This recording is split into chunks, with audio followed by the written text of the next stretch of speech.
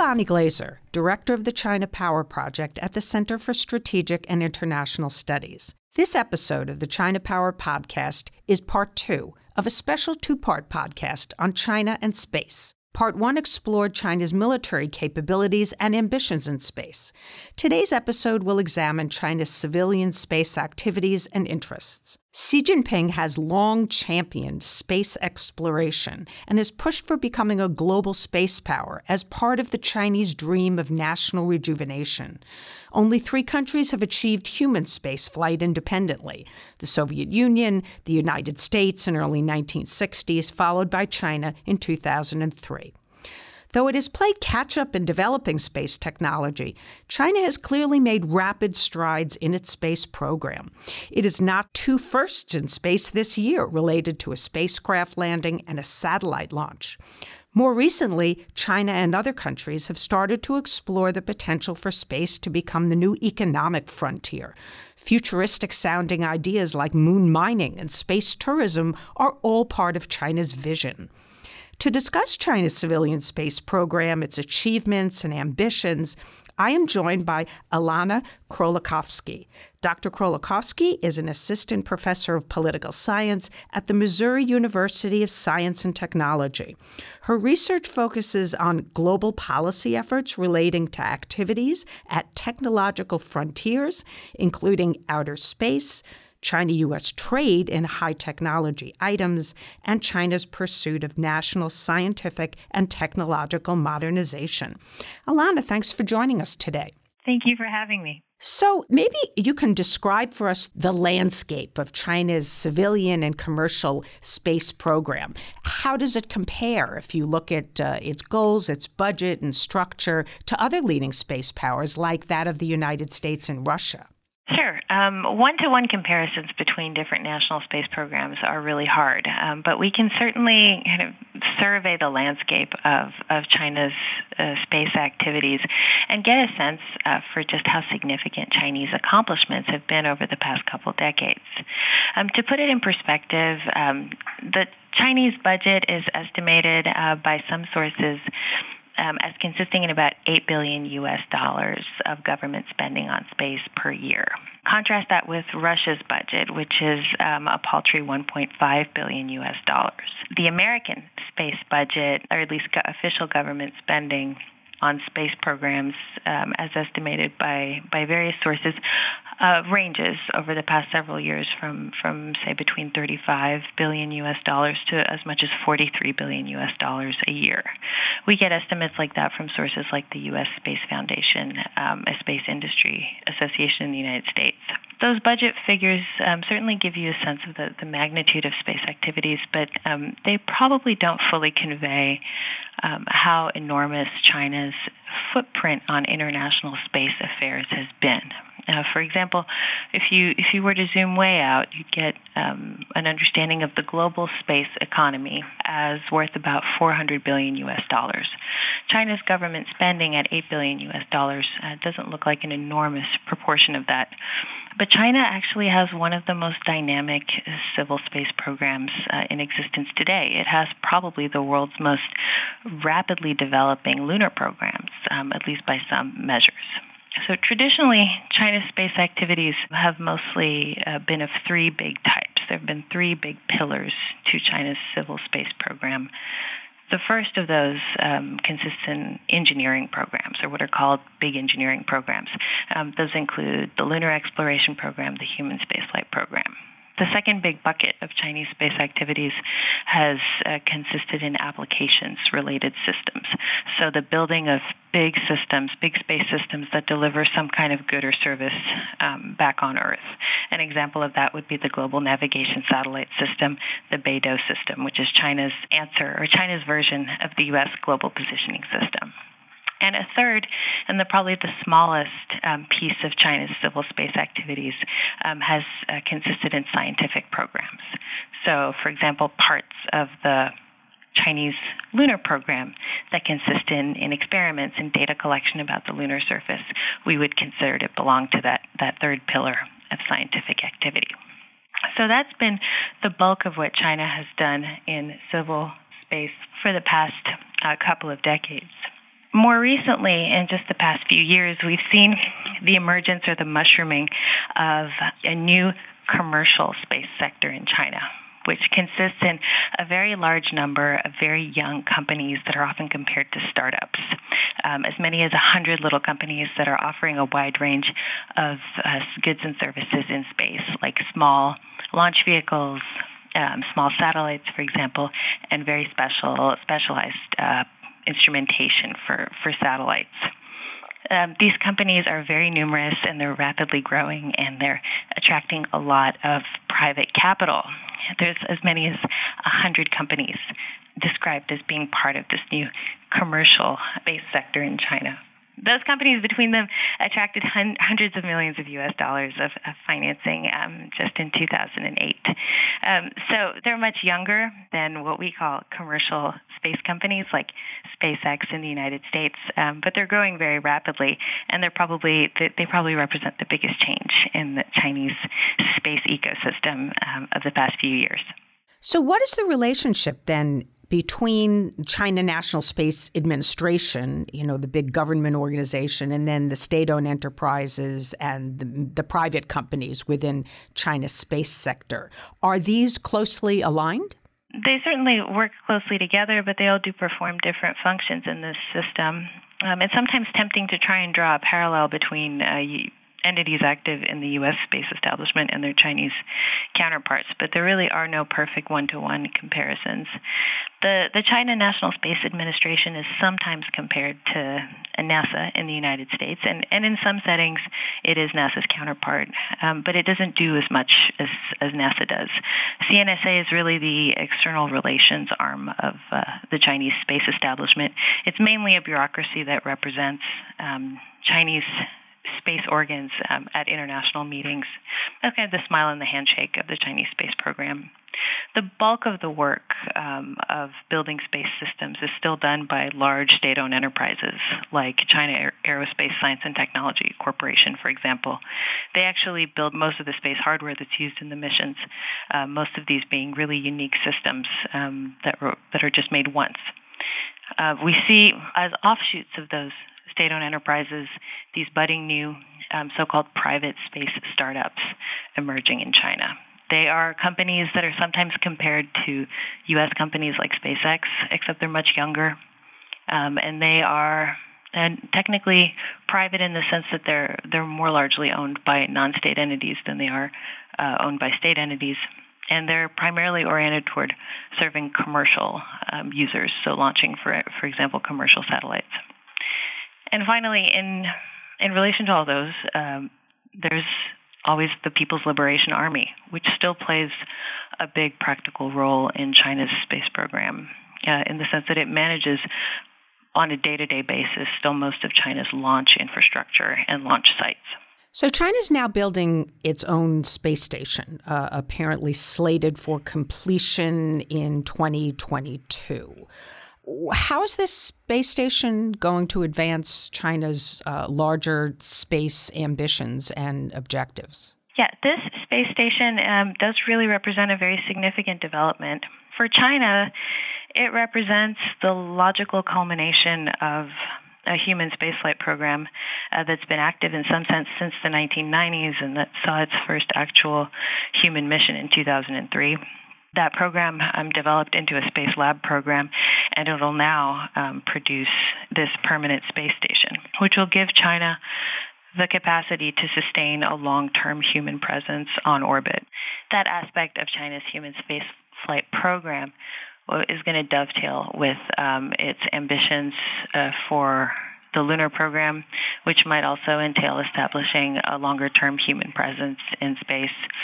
So it'll develop the capacity to study human health and performance in space in a way that'll serve other long-term objectives. And it's probably also worth remembering that China is not a member of the International Space Station. If the International Space Station does effectively cease its operations, there's likely to be a time or at least a period of a few years in the near future during which the Chinese space station is possibly the only long-term human habitat, the only long-term human outpost in space. On January 3rd of this year, China became the first country to land a spacecraft on the far side of the moon. Its Chang'e 4 lunar explorer landed there and got a lot of media attention. And then another recent development was July 25th, when iSpace became the first private Chinese company to send a satellite into orbit. So it seems like China's making some really important strides in these areas. How do you evaluate these achievements? Are they very significant? Do you think that we're going to see other important Chinese successes in the near future? Absolutely. They're very significant. What some of these achievements mark are not only Chinese firsts or firsts for China, but first for the world. And that really represents or signals the tremendous advances that Chinese space programs have made. They're no longer catching up. In many respects, they're really setting the agenda for future space activities. They're coming to define what discovery looks like in space and what innovation looks like. And examples of this are really multiplying. There's, of course, the first soft landing on the lunar far side that you mentioned, which gave us the first surface images of that part of the moon. China is home to the world's largest radio telescope, which is expected to make very significant advances in astronomy once it becomes operational, probably sometime this year. And Chinese scientists and engineers completed the first quantum communications satellite experiment in 2017. That really marked a world first, a proof of concept level experiment and development. So China's advances are actually quite difficult to overstate. All of these developments represent an important move toward the forefront or the vanguard of space activities for China. I wanted to ask you a question about regulations and laws in China regarding the commercial space sector or space in general and how they might affect China's commercial sector. So apparently China released a set of rules to guide and regulate commercial space development, manufacturing, and launches in July. And there's also rumors that they're going to issue a new space law or something like that in the next 3 to 5 years. So what is the purpose of these kinds of laws and regulations? What implications do they have for China and its commercial use of space? I think anyone who watches China or the Chinese economy knows that the Chinese system is constantly reforming itself. And the space sector is really no different. China's space activities have grown very, very significantly over the past couple of decades. There are also numerous and more diverse actors now that are active in space, not only as actual builders of space hardware, but also active in downstream industries that depend on space systems in one way or another.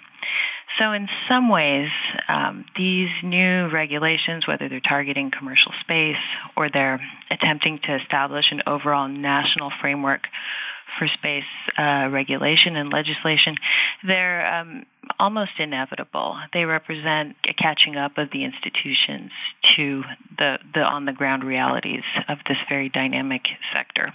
There is much to note about these regulations because they do give us a sense of what's coming. They give us a sense of how strong the political commitment to space development is. And they also give us a sense of the roles and responsibilities for different organs in the space establishment as it is evolving and reforming itself. For example, it is worth noting that the regulations governing commercial space activities, or at least outlining a framework that will come to regulate commercial space activities, were produced by a state organ that is responsible for science, technology, and industry for national defense, and also jointly issued by an organ of the Central Military Commission.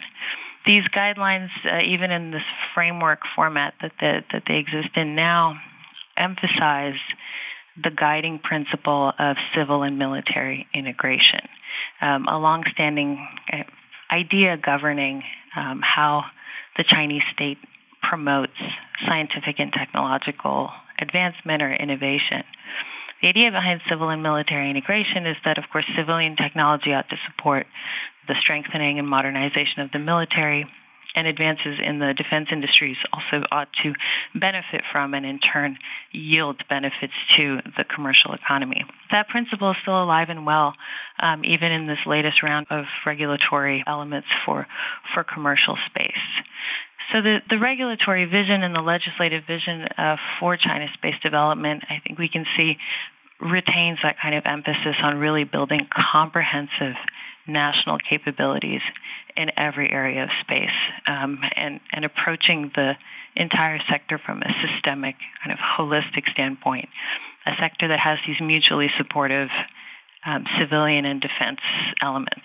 One crucial driver of Chinese interest in space is economic, and we see Chinese state media highlighting Chinese ambitions in areas like asteroid mining, other space resource exploration, and space tourism. How do you think that China might use space in the future for economic gains in other areas, and are these opportunities or challenges for other countries? I think that really depends. They're undoubtedly both. I think it's fair to say that observers of the Chinese space establishment will notice that there's virtually no area of space activity that China is entirely neglecting. There's at least some interest or activity or research in just about every area, including possibly asteroid mining or the development of a lunar settlement, for example. The Chinese space establishment is really active in every one of these fronts that has some kind of potential long-term economic dimension to it. In the short term, though, probably by far the biggest economic benefits to be derived from space activities really will come from terrestrial applications. So goods and services that are derived from space systems. And those include direct services like, for example, positioning, navigation, and timing, services on Earth given to us by satellites, or they might include, for example, the use of satellite-generated imagery and data in weather forecasting, in resource mapping, and in other functions like that. And they also include, in addition to that, the many, many downstream industries that benefit from these space-derived goods and services in some form or another. So, for example, the very high volume of high-resolution satellite imagery that China's constellations are now able to deliver is in turn sustaining the development of a very large secondary data processing industry that is turning all that imagery into a kind of useful product for some end user outside the space community. The prospects for those industries appear very, very bright because the Chinese economy is so large and it is continuing to grow, and the potential to harness the value of space terrestrial applications of space systems is very high.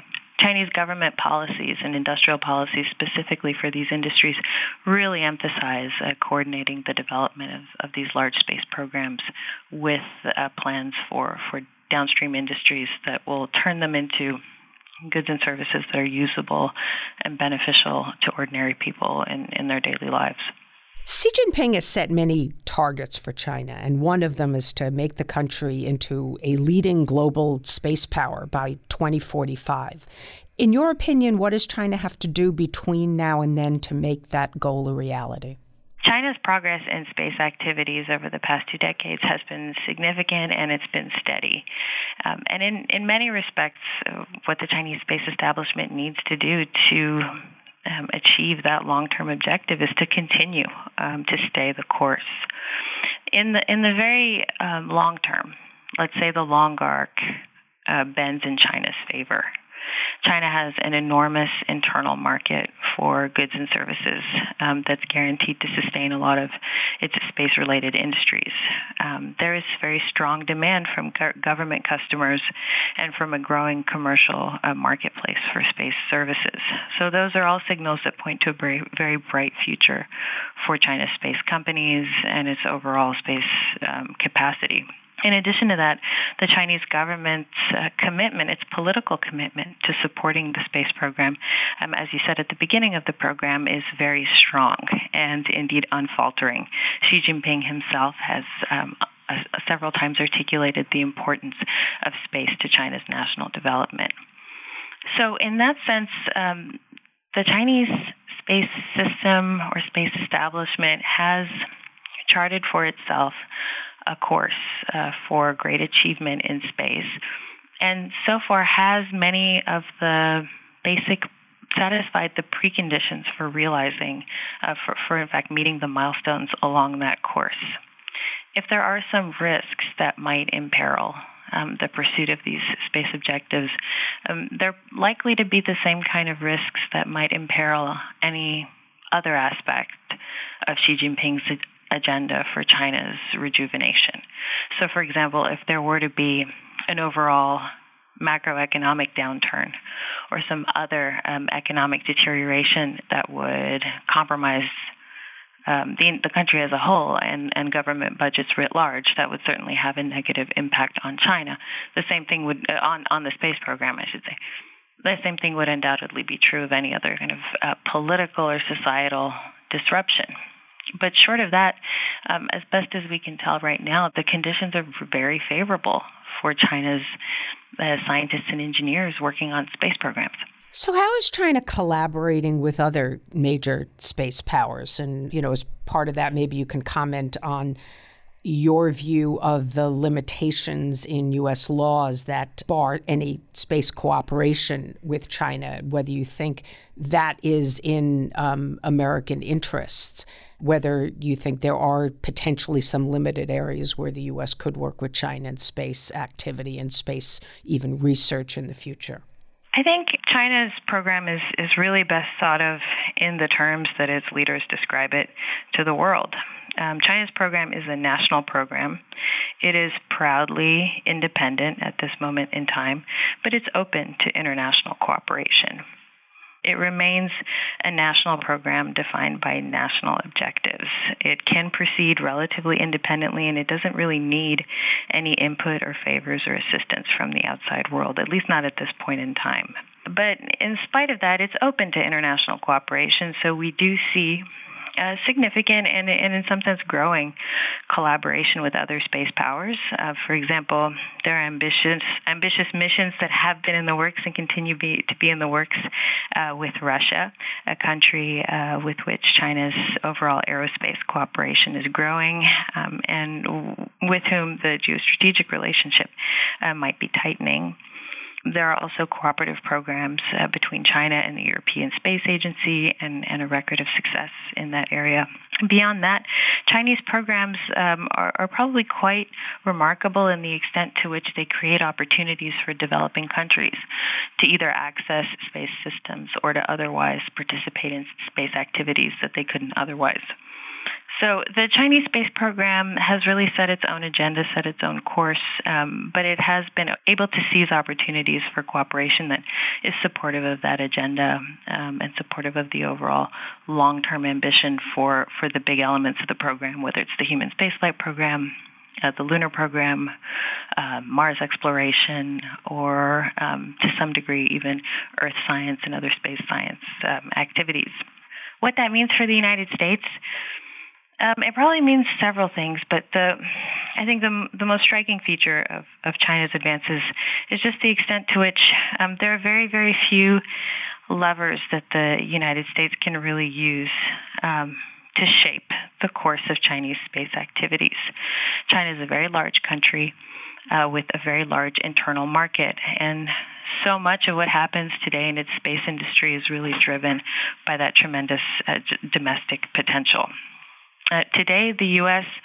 has few goodies to withhold from China if it wanted to shape the course of its space activities, and it also has relatively few sticks that it could wave to try to coerce or compel a change in China's pursuit of capabilities.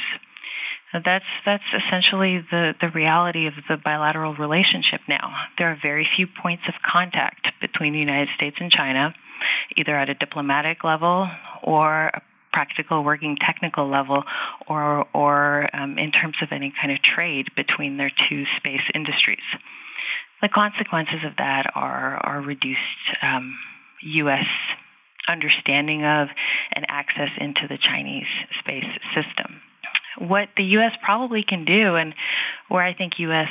priorities really ought to focus or really ought to lie, is just on the development and the sustenance of U.S. space capabilities. All the U.S. can really do is focus on its own yard, and that means continuing to ensure that its own space activities receive the investment they need, the public investment that they need, and the political support that they require. It also probably signals, I think, to the U.S. space community, but in general, perhaps to people who think about science and technology in the United States, that it's time for a reappraisal of what innovation today actually demands. It probably takes more public investment than we are typically prepared to acknowledge.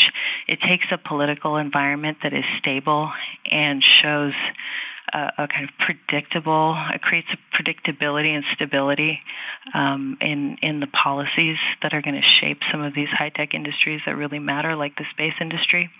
And it might even require a kind of reappraisal or a reevaluation of U.S. attitudes toward industrial policy and toward what it actually takes to sustain an innovative and modern economy, especially one that faces competition from countries with very different political and economic models. Well, we've been talking with Dr. Alanna Krolikowski, who's an assistant professor of political science at the Missouri University of Science and Technology. Thanks so much for being with us today. Thank you very much for having me.